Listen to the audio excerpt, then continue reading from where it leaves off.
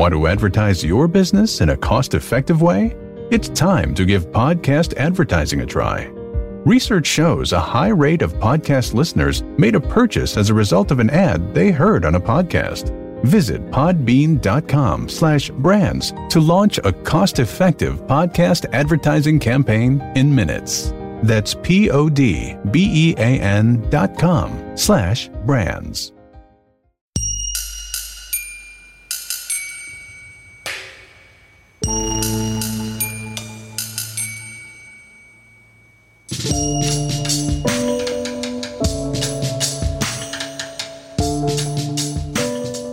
Welcome to Gruesome. This is episode 9. I'm Meg, and my co-host Connie, amateur code-breaking sleuth, is going to take on the brutal murder of Sylvia Likens today. But before we cover that brutal murder, the Zodiac Cipher 340. Yeah, 51 years. It finally had been solved. They cracked it. He spelled paradise wrong. That was annoying. Can't get past it. But honestly, he spelled Christmas wrong in another one, right? With 2 S's. That was the thing. And I think it's weird because I thought it was going to be way cooler than what it is. Like, I read it and I was like, well, this is very anticlimactic. Well, because they hoped his name was going to, they were like, well, maybe he released his name. I just don't understand how a dude that can't spell can make these ciphers that can't be broken for 50 years. That's dumb. Yeah, but kudos to the guy who did it. Meg and I were actually just talking. We're never going to cover the Zodiac Killer. Probably not him or like Ted Bundy. They're very oversaturated cases. You can just,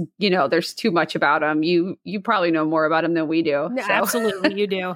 With a simple Google search, you know more. Yeah, but it's cool. Anytime something big like this pops up, whether it pertains to the case that we're covering or not, we got to talk about it because this is 51 years to crack a code. And what the guy had been working on it from, what did you say, 2006? Yeah, the guy started in 2006, and then he brought 2 other people on his team. So it took a team of 3, how many years is that? 20 minus 6. 12? 14. 14. I'm good at math. 14 years to figure out just working on this one specific cipher. So, so look it up. It's pretty cool. Today, True Crime. That's what happened. Today in True Crime. That's going to be our spinoff show. That'll be our Patreon. Stay tuned. So please tell me about Sylvia Likens and her. Oh, I don't know if you're going to want to say please after this one. Okay, just tell me about it then. Okay, so it's no secret that I love Indiana. I've lived all over and I always seem to gravitate towards the Midwest. I love the people, I love the cities, and the Hoosier hospitality, I feel like you don't understand it till you've experienced it. And it's really, I've even lived down south and I just feel like there's nothing like just Hoosiers. I love it. Oh, let me sneak right past you. Oh. Yes, it is the best. I have moved out to California and back to Indiana, and I just like it. It's a very cozy place to live. Yep. Even in the biggest cities, I feel like it's cozy. Yeah, definitely. The Hoosier hospitality is exactly what Lester and Elizabeth Likens was hoping for when they left their 2 daughters, Sylvia and Jenny, in the care of, unbeknownst to them, a literal monster by the name of Gertrude Benicheski. Well, her name is Gertrude, so. Yes, Gertrude. Now, usually I try to stay away from well-known cases. We actually just talked about that because I feel like the story has been told. But because this is probably one of the most, if not the most gruesome murder to ever happen in Indiana, I felt like I had to. Especially because we're Hoosiers. So I feel like this is a story I had to tell. Talk about it. And just like always, we have a trigger warning. This case is going to discuss child abuse, torture, sexual abuse, and murder in extremely graphic detail. There was no way for me to tell the story without, and honestly, I'm not even as graphic as I could be. This is like the tip of it. Yeah.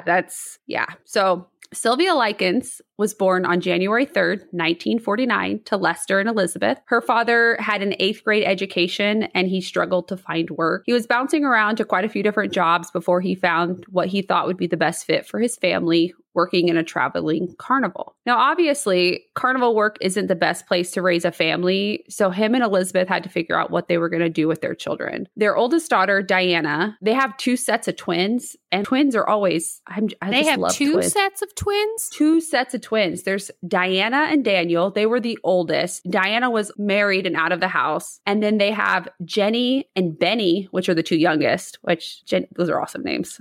Jenny and Benny. Benny and the Jennies. Okay, sorry. So Daniel and Benny were going to go stay with their grandparents. And I couldn't find why Sylvia and Jenny couldn't stay with them. But nevertheless, they had to find a place for two girls to stay. Enter Gertrude. Sylvia was 16 in 1965. She loved roller skating, the Beatles. She had long, wavy brown hair and a bright smile. She was very shy. She always smiled with her mouth closed because she had a missing front tooth due to an accident with her brother. Oh. Yeah, her family called her Cookie, and I love that. It's cute. She loved her siblings. She took special care of her youngest sister, Jenny, who had a limp. She wore leg braces because she had polio previously. Oh, okay. In the same year, so 1965, Sylvia's parents approached Gertrude because there's a really messy family history with Elizabeth and Lester, but they were new to town.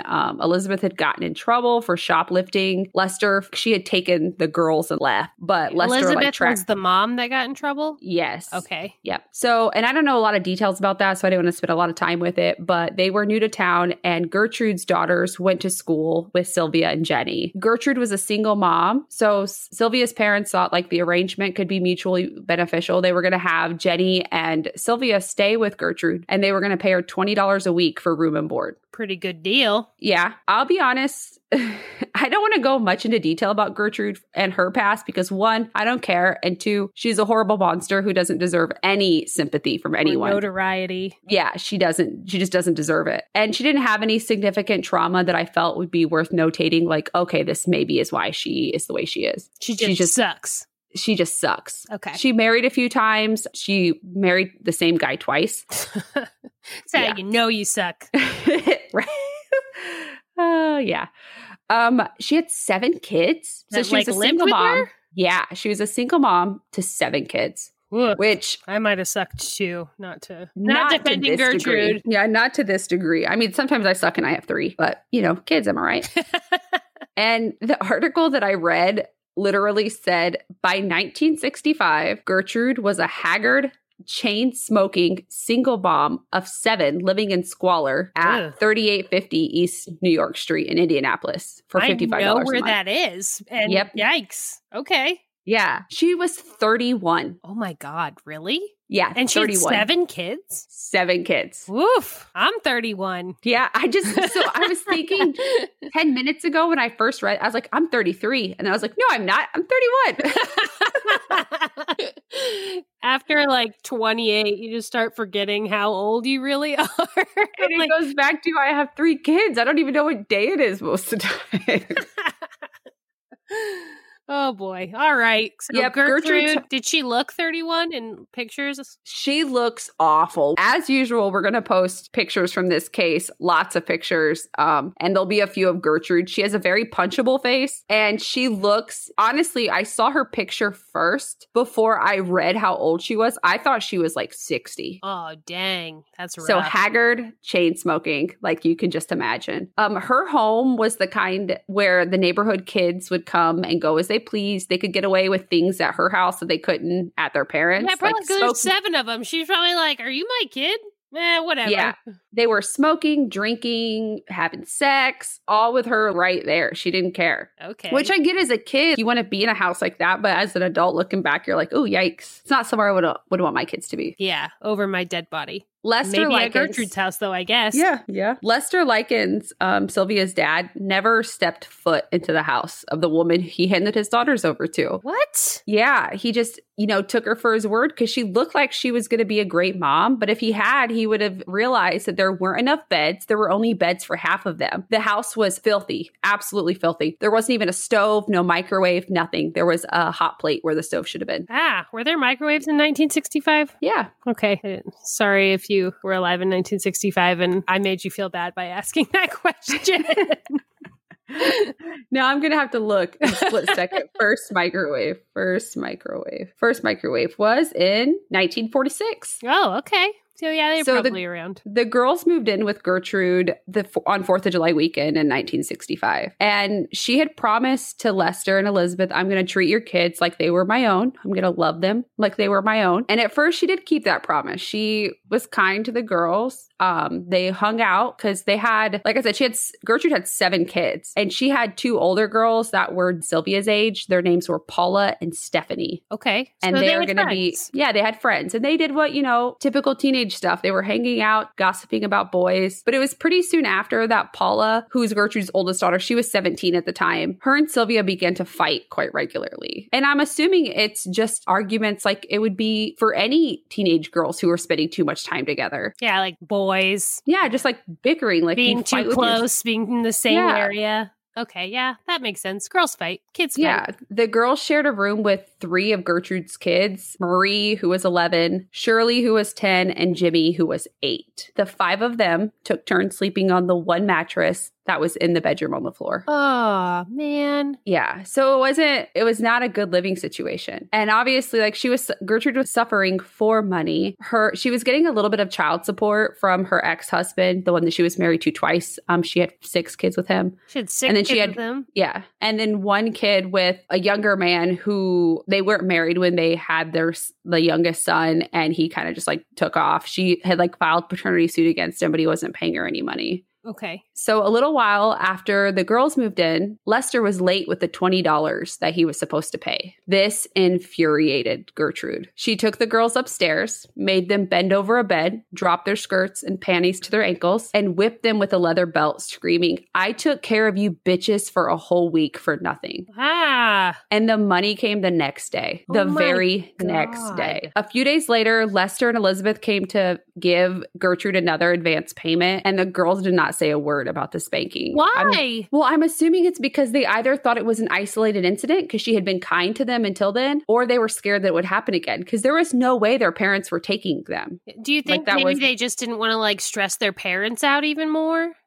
I'm not sure of the family dynamic in that aspect. So you don't know if it was like they were close when they just couldn't stay with them, and so maybe they didn't want to freak their parents out. And her dad had said, it's not that he didn't, he cared about his girls, like don't get me wrong on that. He just knew that being a carny was the best thing for them financially and with the level of education that he had. And it was the only thing for them. Yeah. And that lifestyle was not appropriate to have his 2 girls there. Yeah, I guess that makes sense because it was probably pretty wild. So, like I said, I didn't know if they thought like maybe it would happen again if they told them, but it did. It began to be a very regular occurrence, them getting beat by Gertrude. The same way or in different ways? We'll get into that. Okay. But wait, there's more. Ugh.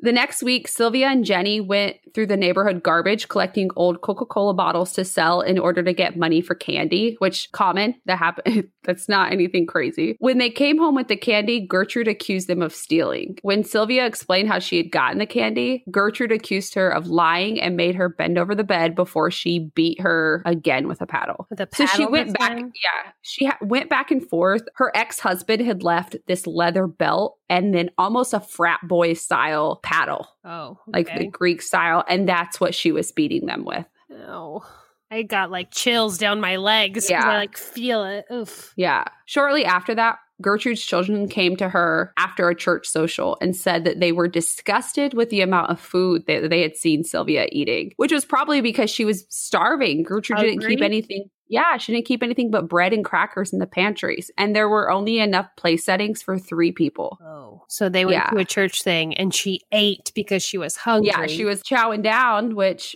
free food, I'm chowing down whether I'm hungry or not. Straight up. Yeah, it's happening. It's going down. It's going to be embarrassing for anyone that has to see it. Sorry, but I can't even imagine being like literally starving and having that food in front of me. Yeah, no, anyone would. They'd probably stick it in their pockets, why not? Gertrude told Sylvia that she was angry that Sylvia would do something like that to ruin her physical appearance. And forced her to eat a hot dog piled with condiments and spices and anything else she could find in the house. And when Sylvia vomited from it, Gertrude forced her to scoop up the vomit and then eat the vomit. Oh my gosh. Yeah, she's 16, this 16-year-old girl. Poor baby. And soon after, again, her parents came and they didn't say anything. The girls still didn't say anything. What? Yeah, they still didn't say anything. Like, hey, Mom, can I talk to you for a sec? Yeah, and by August of 1965, the beatings and torture were almost exclusively directed towards Sylvia. And it's not known if Gertrude just didn't treat Jenny like she did Sylvia because Jenny had polio and she was more fragile, or if it was because of the feuds that Sylvia had with Paula that made her more in target for Gertrude. She targeted onto Sylvia. Yep. Pretty much exclusively at that point. Okay. So did she beat any of her other kids? Like No, she never beat her kids. Just Sylvia. And sometimes Jenny. Yeah, sometimes Jenny. At first, like the paddlings and like with the belt would be Jenny, but the actual torture was solely directed at Sylvia. In the fall of 1965, the girls returned to school. Gertrude accused Sylvia of spreading rumors that Paula and Stephanie were prostitutes. She had no evidence of this. It was just, I read somewhere that Paula and Stephanie had said it because, Paula and Sylvia at this point were not getting along at all. And so do you think they were just telling their mom this? Like maybe they would kick her out or something? I don't think it had anything to do with wanting to kick her out. Okay. They were all monsters. Just broken people. Yep. Gertrude belittled Sylvia in front of her kids and her kids' friends. Stephanie, her 15-year-old boyfriend, Coy Hubbard, attacked Sylvia in response. What? Yeah. Gertrude was talking all this shit about Sylvia and what she was doing and saying, she's saying that Stephanie and Paula are prostitutes. You're going to let her talk about Stephanie and Paula like this? What the heck? Yeah. And Stephanie laughed as Gertrude taunted Sylvia by calling her a slew of derogatory terms. I mean, use your worst imagination. Anything you could think of is what she was calling this 16-year-old girl. So I should say, back up a little bit. On days where Gertrude felt too tired to paddle Sylvia, she had her daughter Paula do it. Oh, that's not cool. So Paula and Gertrude were beating the hell out of Sylvia pretty much on a daily basis at this point. And up until that point— beating her up or paddling her? Paddling her, hitting her with a belt, smacking her in the face, like beating the shit out of her. Way more than what she didn't deserve any of it, but get punishment to a whole new level. Yeah, especially if she and Paula already weren't getting along and Paula's exactly. Like, here, you get to paddle her, you get to beat her today. Ugh. Yeah, so up until then, it was just the two of them. But now Gertrude is encouraging other people to do it as well, which is when she provoked Stephanie's boyfriend to doing it. And so— what did he do? He just attacked her? He attacked her. And as we go on, you're going to see that this is like just the beginning of Sylvia being the target of torture from literally anyone. This is just the beginning? Just the beginning of her being the target of torture from anyone who wanted to participate in the neighborhood. It wasn't just it was like all the kids who were coming around and drinking and smoking and being shitheads. Yeah.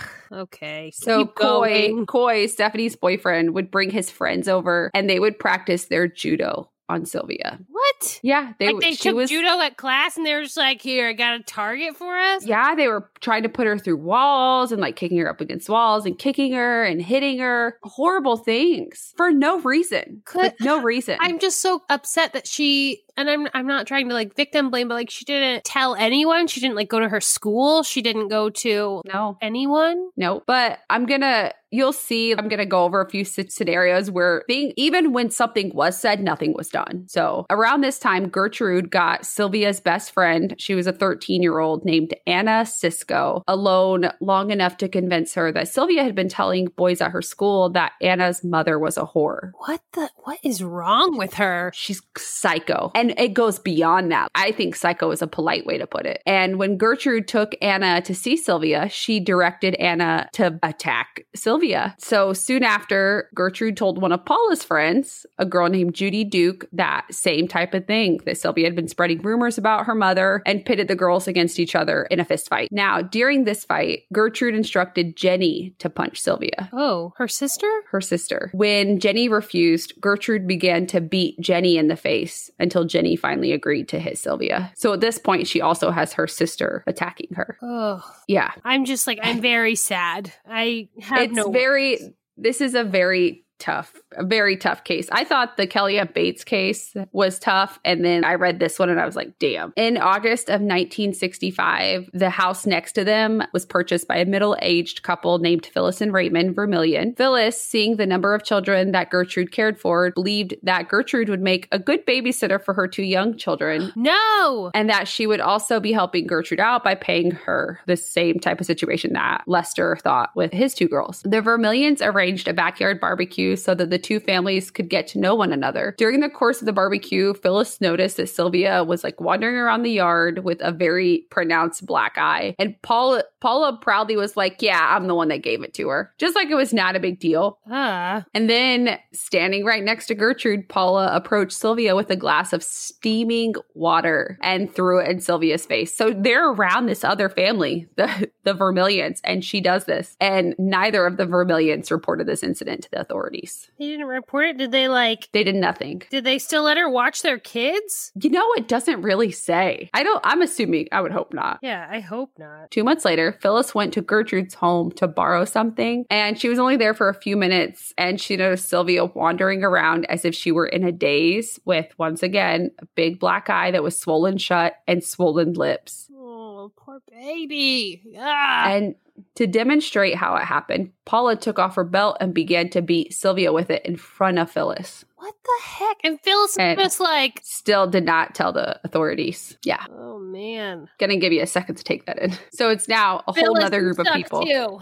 Gertrude later accused Sylvia of stealing gym clothes. So so they came in July. This is now September. So this has been like 2 months. Yeah, this is not like a long drawn out thing. Oh my gosh. So, it feels like it's been a year after you keep telling me thing after thing. Yeah, and it's not. Like, that's what makes it so hard. Gertrude accused Sylvia of stealing gym clothes, which she did, but she did it because she couldn't participate in gym class without them. So she stole some. Who did she steal them from? Like Paula? Someone at school. Oh, someone at school. Okay. Yeah. So as punishment, she burnt the tip of her fingertips with a match while shouting how much she hated Sylvia and how much Sylvia was ruining Gertrude's life. How much Sylvia was ruining You ruined Gertrude's your own life. damn life. Yeah, you got 7 kids and you're a chain-smoking haggard bitch. Like, gets me a little fired up. I hate her.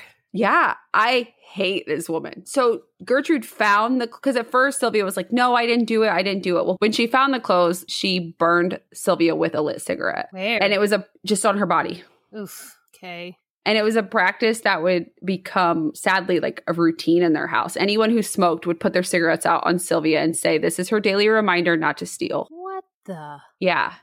Also around this time, one of the neighborhood children had been by to see Sylvia. And when... That was like her friend or like to just a friend. Judo on her? No. And when she went home and told her mom, she said they were beating and kicking Sylvia. And the girl's mom replied with, that's what happens when someone's punished. That is not what happens when someone's punished. Ugh. So I wasn't alive in 1965, I guess. Yeah, that's how you punish people. Oof, for nothing. Like, she did nothing. I did way more. I don't even want to think about if that's what punishment is.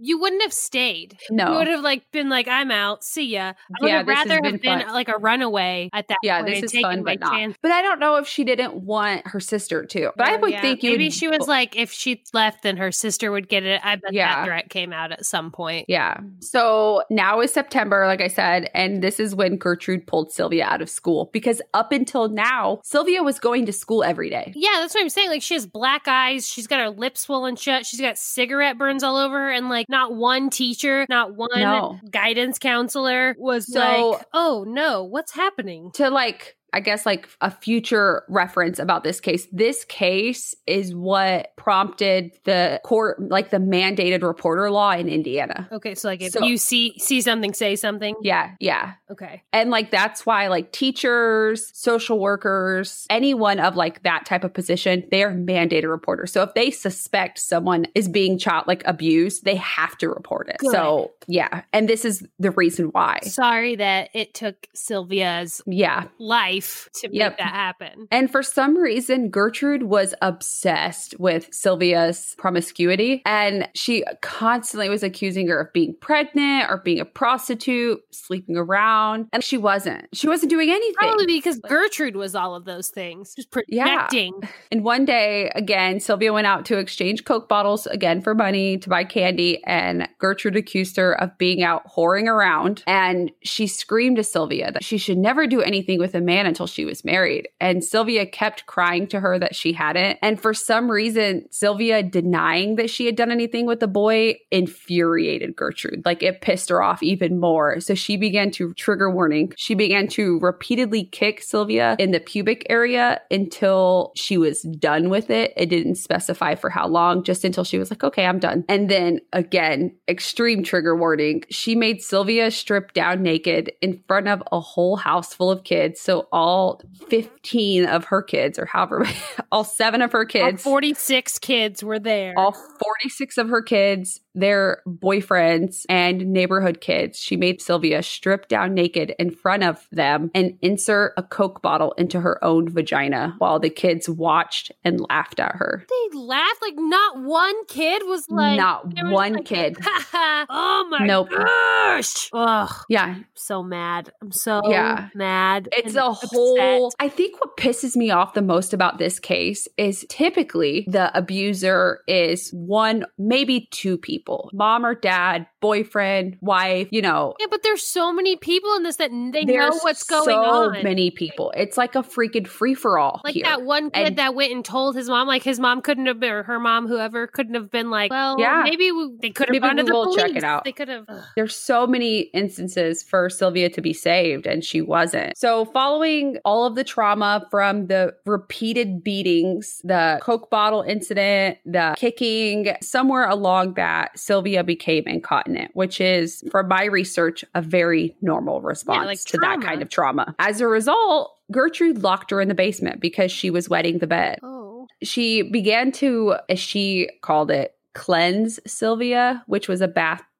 bathing regimen where she would douse her with, trigger warning, scalding hot water and then literally rub salt in all of the wounds that she had. So all of the cigarette burns, all of the cuts that she had, she was rubbing salt into them. Yeah. Makes me like, I'm going to cry. Yeah, I was sobbing. I was writing this and I was sobbing. And I'll be honest, I had to have 2 glasses of wine before I could even give this story. Okay. Sylvia was kept naked most of the time. She was rarely fed. And then again, Gertrude's pulling in her kids to help. She has a 12-year-old son named John Jr., who's named after his dad. They would make Sylvia eat her own feces. Her 12-year-old son. What? I don't know what I'm gonna say. Never mind. I don't know. Paula once beat Sylvia's face until she broke her own wrist. And when she was at the hospital getting a cast put on, she was bragging about how she broke it. And nobody still, at the hospital? Nobody. Yeah, how many months in are we now? Like, is this like July, all of July? So July, August, September. We're almost 4 months in because we're almost to October. Oh my. 4 months. All of this is happening in 4 months. Ugh, okay. So it was around this time when Jenny finally, I don't want to like victim shame, but God damn it, finally managed, because they have an older sister who lives in the area, who's married with her own family. And she finally was like, what? She was like, you know what? I'm going to contact Diana. And so she wrote Diana and she begged Diana to call the police, but Diana thought it was them just not wanting to stay in that house. So she didn't do she didn't call the police. She didn't even come down and see well, she came, the next day. She came by to visit, but Gertrude wouldn't let her in. And she told her, if you stay here, I'm going to call the police. Diana hung around and waited for Jenny to come out. And when she finally caught Jenny by herself, like walking somewhere. And Jenny was like, I can't talk to you. I'm not allowed to talk to you. You need to leave, and ran off. So Diana called the police. Yeah, right? She does, right? Please. So Diana called social services. Sorry. Yeah, but Gertrude had told Diana during this that Sylvia ran away because she was a prostitute. I don't know where the hell this prostitute fascination comes in. Why she is projecting because she was a prostitute. She's so obsessed with it. So when social services came to do a home check once again, Gertrude threatened Jenny. And I get the fear of being like, I'm seeing what's happening to my sister. I don't want that to happen to me. And Gertrude was like, what happens to Sylvia will happen to you. So keep your mouth shut. So she, once again, they all told the social worker that Sylvia had ran away. But she was in the basement? She was in the basement. The social worker, which I don't understand how there's no way the social worker was inside checking the place out. They had no stove, 3 beds for, 7, 8, 9, 10 people. And the social worker went back to her office where she filed her report stating that no more follow-up visits were needed to the Baniszewski's home. Ugh. Do your job, lady, person. Yeah. And I think it's so crazy that it was handled that way, because I have never met a social worker where that's how it's handled. That's everyone that we know is. Yeah. Every social worker that I personally know would have been like, I'm going to kick that door in and see what you're doing. Maybe not to that extent, but they would follow through. Yeah, I'm going to burn this house down with you in it. Maybe not. Maybe not. Too far? Did I go too far?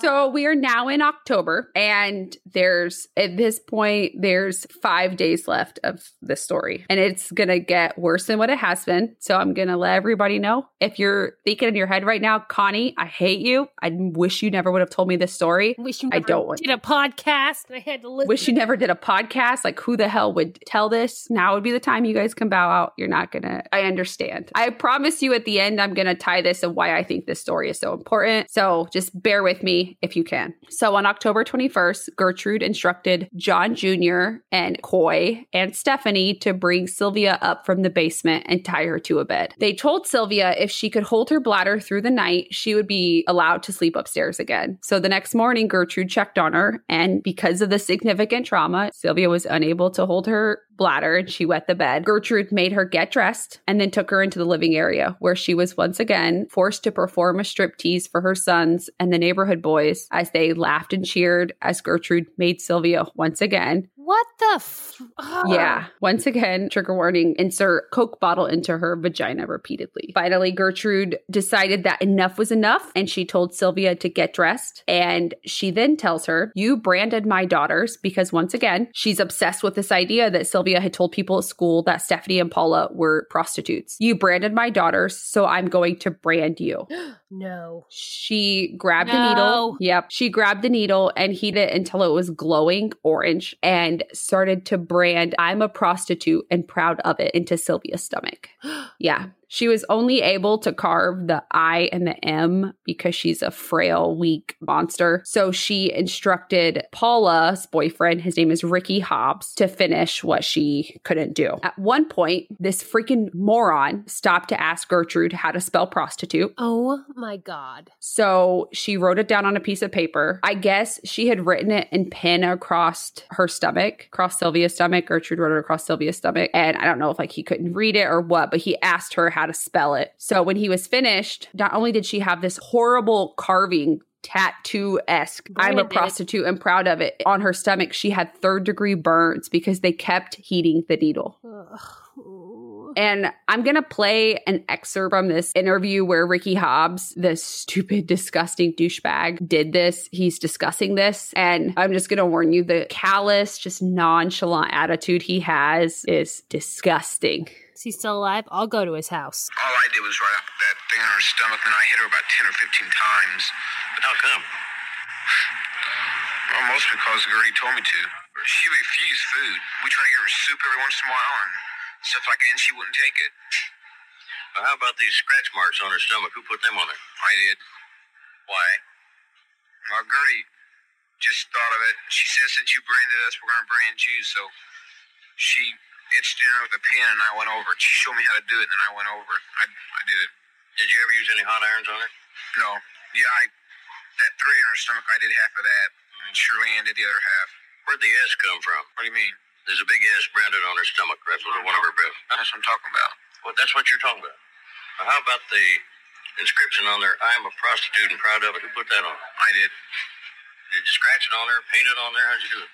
Well, like I said before, Gertie wrote it down there with a pen, and I did the rest. She showed me how to do it. And had Gertie abused this girl? Yeah. I just hit her 10, 15 times. Yeah, like it's not a big deal. Yeah, So after this, Gertrude looked at Sylvia and was like, what are you going to do now? You can't get married now.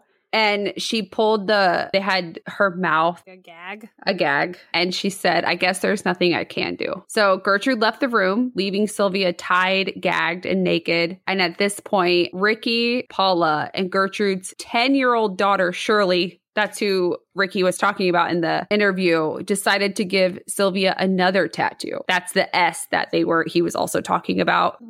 She's 10? She's 10. And so Ricky started by doing the bottom part of the S.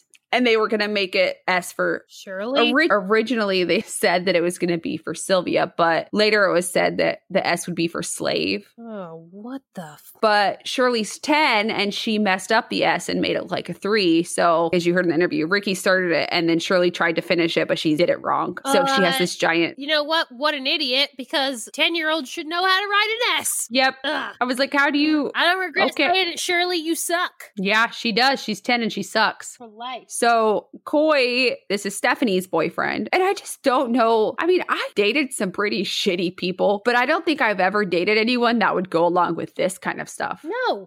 To be like, yeah, sure, let's do this. Let me just, and if I were ever at your house and your mom was like, yeah, we're gonna, come on, Connie, beat the shit out of this girl, I would be like, no. Like, yeah, like, absolutely not. I'm gonna go home and tell my mom now.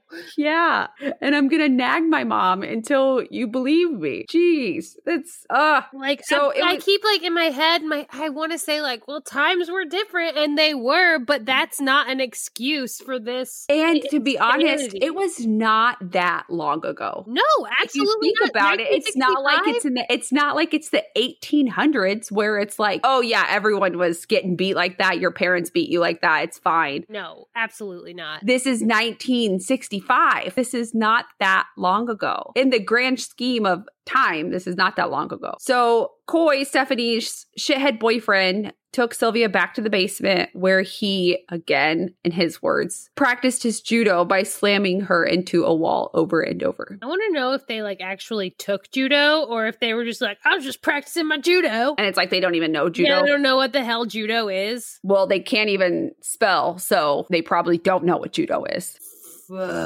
So it was at this point that Sylvia, and I don't know how she had him before, but she finally was like, she told Jenny, she said, I know you don't want me to die, but I'm gonna die. And I can tell. Yeah. And at this point, she couldn't even cry real tears. Like she was so dehydrated and malnourished that she couldn't. Sylvia, that's the worst. She started to lose control of her limbs. And it was at this point where Gertrude was like, oh shit. Because she realized Sylvia was taking a turn for the worse. Yeah. And she realized that. Wait, you think she could just treat people like that and like. Yeah, you can't just like have this like sadistic torture and then be like, oh wait, this is really taking effect on you? What the hell? I'm so surprised. So at this point, she told Sylvia she can sleep upstairs in the mattress, or upstairs in the upstairs bedroom on the mattress on the floor. And she gives Sylvia a lukewarm bath. She forced Sylvia to write a letter to her parents to explain what happened to her. What? Because like I said,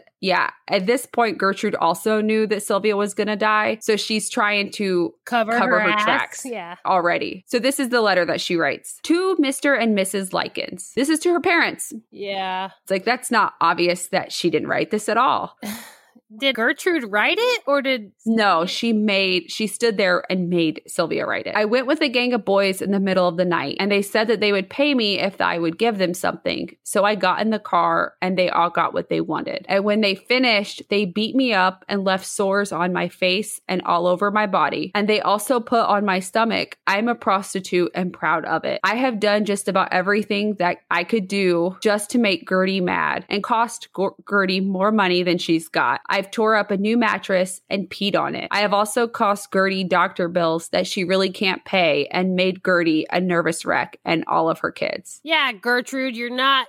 what a dumbass. So obviously a kid's not going to talk... One, they're not going to talk about being a prostitute to their parents like it's not a big deal. Like, oh, I just got in the car. Yeah, and they're not going to be like, Happy I Tuesday. did all this stuff to Gertie. Gertie, yeah, Gertie, like, no. Gertie. Ugh. I used to think Gertie was a cute name, like from E.T., and now I'm like mad about the name. Yeah. And I'm mad at you too, Connie. Sorry. Everyone's mad at me now. I'm going to get hate mail. After Sylvia finished the letter, Gertrude started to formulate a plan that she was going to have John Jr., so her son, and Jenny, Sylvia's sister, take Sylvia to a nearby garbage dump and just leave her there. What the? Yeah. But when Sylvia overheard this, she ran down the stairs attempting to escape. But she was stopped by Gertrude as... Because she's weak and 16 and Gertrude once again pulled Sylvia inside the house and threw her down the basement steps. And that's where she stayed. On October 24th, so we're now 2 days out, October 24th, Gertrude came down to the basement and attempted to bludgeon Sylvia with a wooden paddle, but she missed her, like completely missed her and hit herself.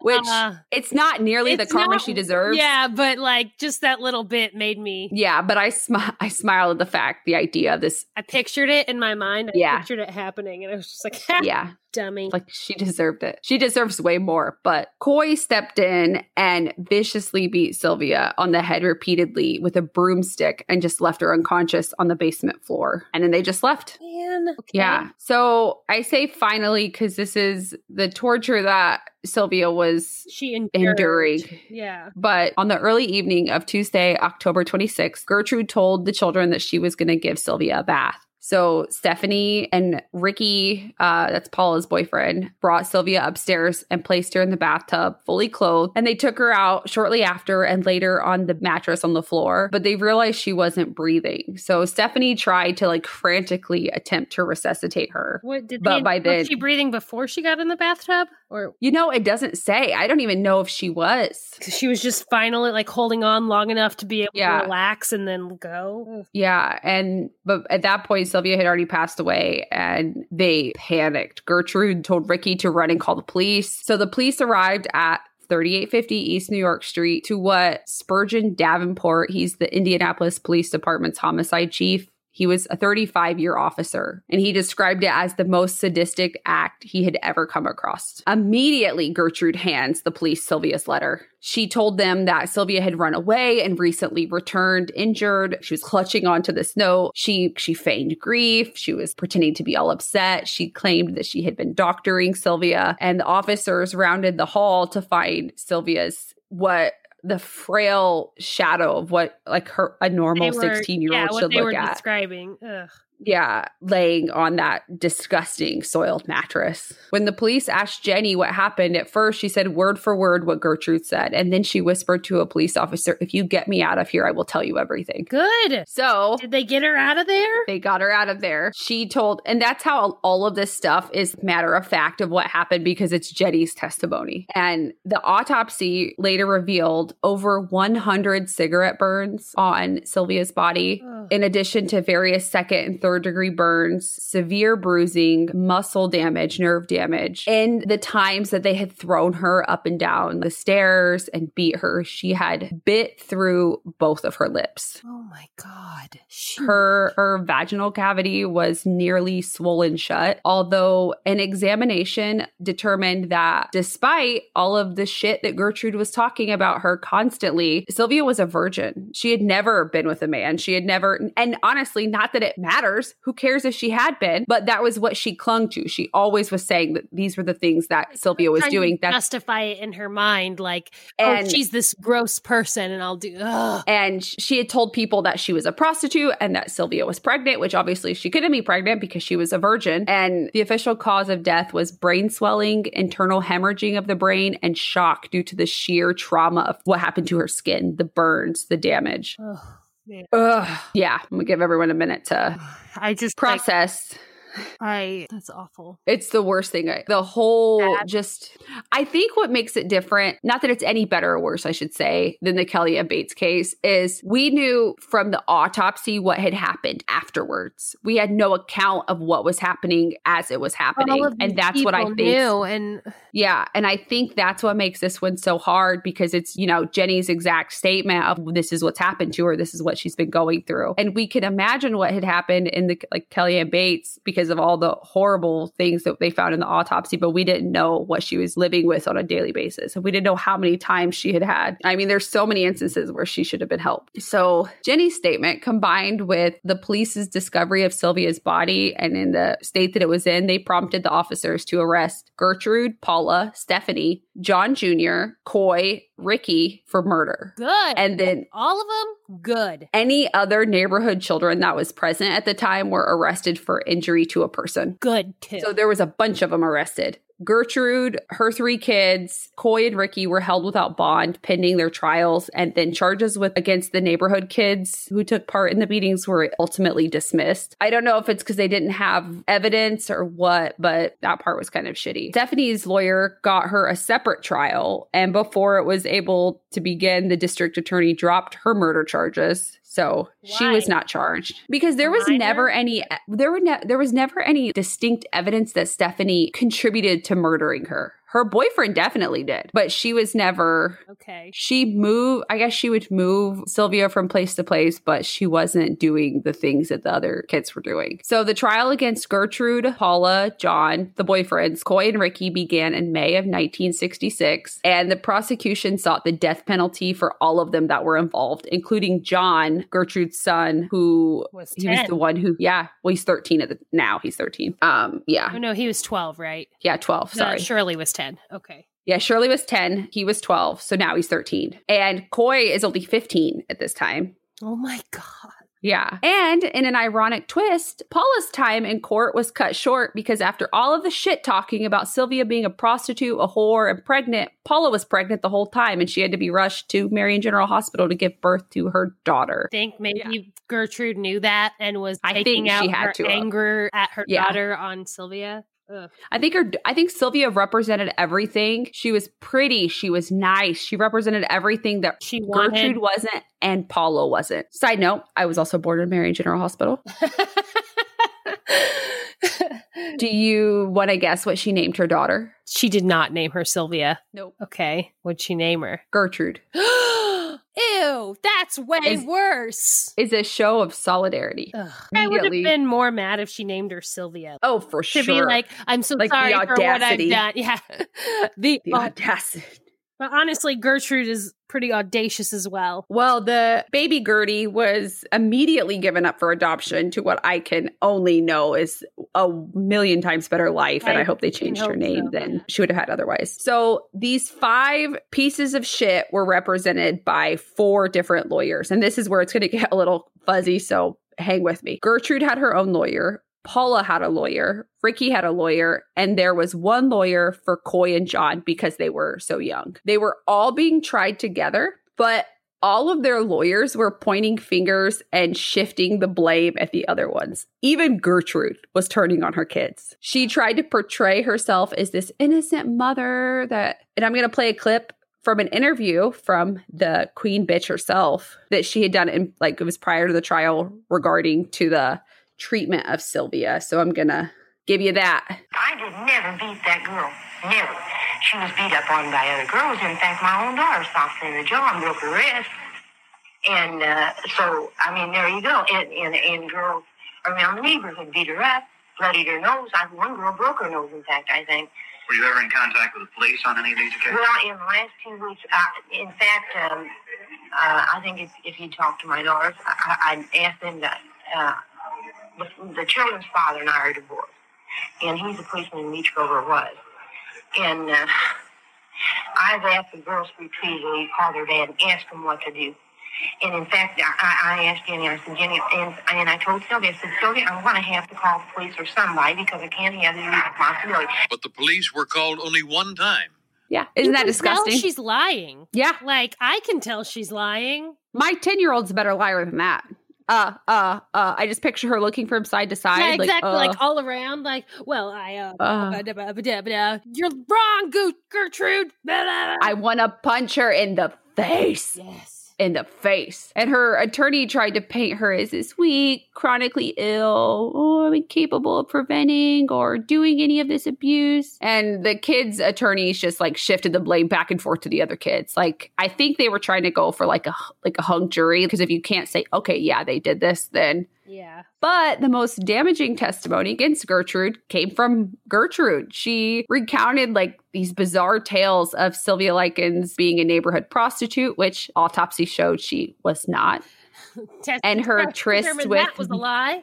Yep. And her tryst with middle-aged married men, as well as like accusing her of frequently starting fights in the home. And so to corroborate her testimony, they brought in Marie. Marie comes in, and initially she backed up everything her mother had said until cross-examination, she suddenly screamed, "God help me," and just admitted everything. She said everything I said prior was a lie. She went on to recount in like graphic detail how her mother and her siblings had tortured and murdered Sylvia. Damn. Yeah. Good on you, Shirley. Your soul be saved, kind of. Yep. It was her testimony that was largely responsible for the verdict. Gertrude was found guilty of murder in the first degree, but to the shock of the citizens of Indianapolis, she didn't receive the death penalty, but she received life imprisonment without the possibility of parole. Paula was convicted of second-degree murder, and she appealed and was granted a new trial, which I'll go in just a second. Gertrude also did that. They were saying it wasn't a fair place to have a trial because there was so much media coverage prior to the trial, which we see that a lot. Yeah. But before it began, she struck a plea bargain and pled guilty to voluntary manslaughter. Manslaughter? Wait, don't kill me for what I'm about to tell you. She served 3 years in prison and then she was paroled. Does she still live in Indiana? Nope, absolutely not. Okay. Did she run far, far away? To Iowa, which I guess is not that far away. So John Jr., Coy, and Ricky were each convicted of voluntary manslaughter and sentenced to, ready?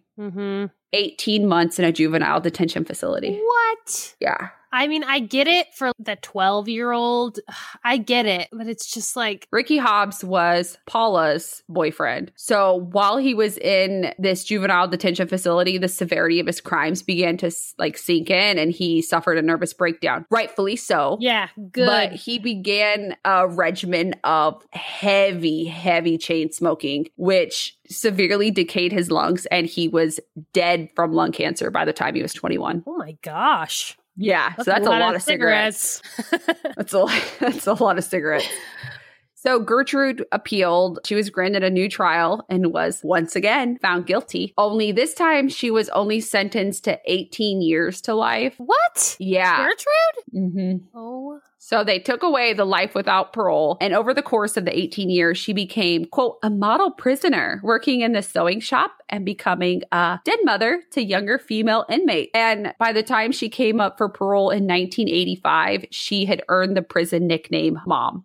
Ew. Yeah. The news of her parole hearing it sent shockwaves. Jenny Likens, her family, they all appeared on TV to speak out against her. The members of two anti-crime groups, Protect the Innocent and Society's League Against Molestation, they traveled to Indiana to oppose her parole to support the Likens family, and they began a sidewalk picket campaign. They collected 5,000 signatures over the course of 2 months, demanding that she be kept behind bars. Yeah, good. But in spite of this, she was granted parole. What? There was the parole panel consisted of 5 people, and 3 granted parole. 2 of them said no. And one of the, I don't know, members of is it a board? I don't know. They had said that they have to believe in rehabilitation. Otherwise, they wouldn't have the job that they do. But I'm sorry. Fuck that. Yeah. No, that's baloney. I've been saving my one F-bomb for that. I think I spent mine. I can't even remember because I'm just... This is what Gertrude said about the case. She said, I'm not sure what role I had in it because I was on drugs. I never really knew her, but I take full responsibility for whatever happened to her. So on December 4th,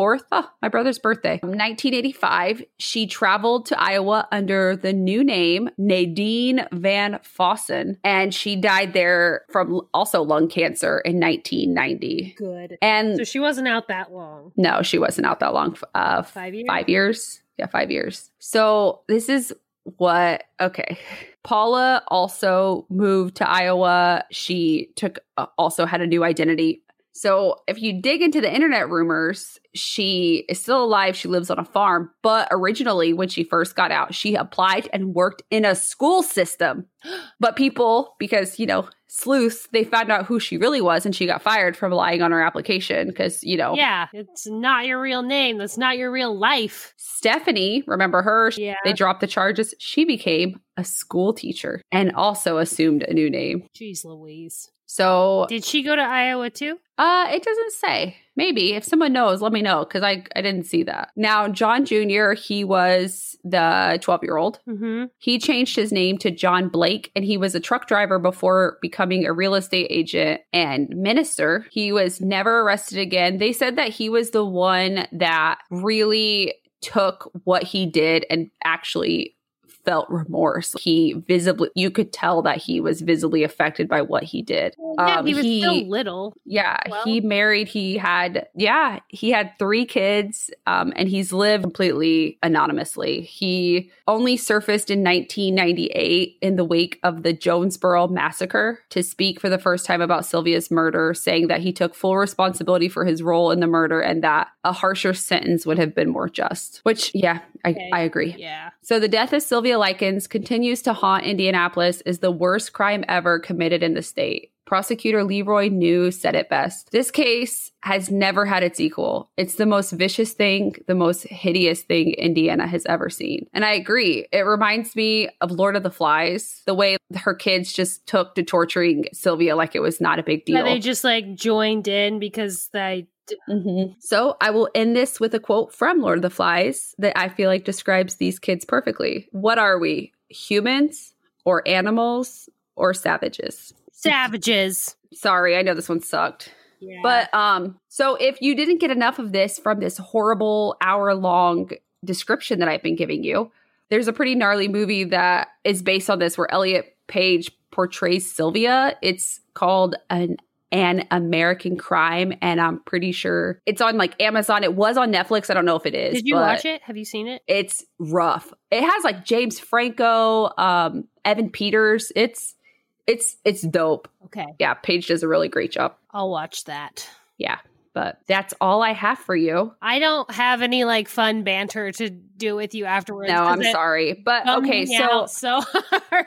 I wanted to, another reason why I wanted to go back to this, and I touched on this with the Kellyanne Bates case, but if your kids are coming to you and telling you these things, this happens. Yeah, I know that everyone's always scared to say something because they don't want to incriminate someone that doesn't deserve it. But when you don't incriminate someone, it'll be worth it if you save some kid's life or even their sanity. Yeah, you never know. I mean, I know my kids say weird and wild things where I'm like, wait, what is going on? But I think in situations like this, you have to take it seriously. If you see someone walking around like that, you just have to be mindful of the people around you. And again, it goes back to, like I said, COVID. A lot of people are stuck inside with their abusers right now. So we have to check on the people. We have to be there for people. Stick together. Yeah, it's rough times for everyone.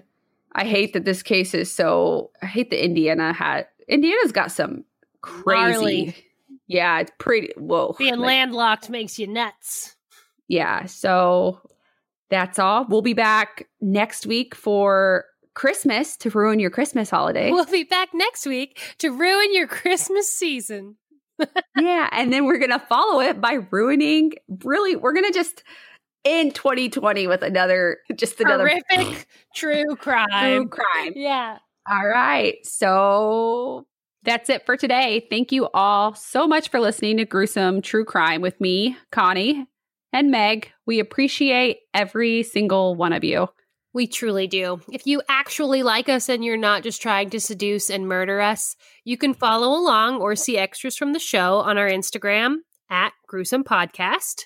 Or if you want to tell us our skin would make a nice lampshade, or if you have follow-up questions about the episode, follow the form on our website, gruesomepodcast.com, and email us. We love hearing from you guys. You can listen to Gruesome at the links listed on that website, or you can find us on Apple Podcasts, Spotify, wherever else you normally get your podcast fill. Thank you again.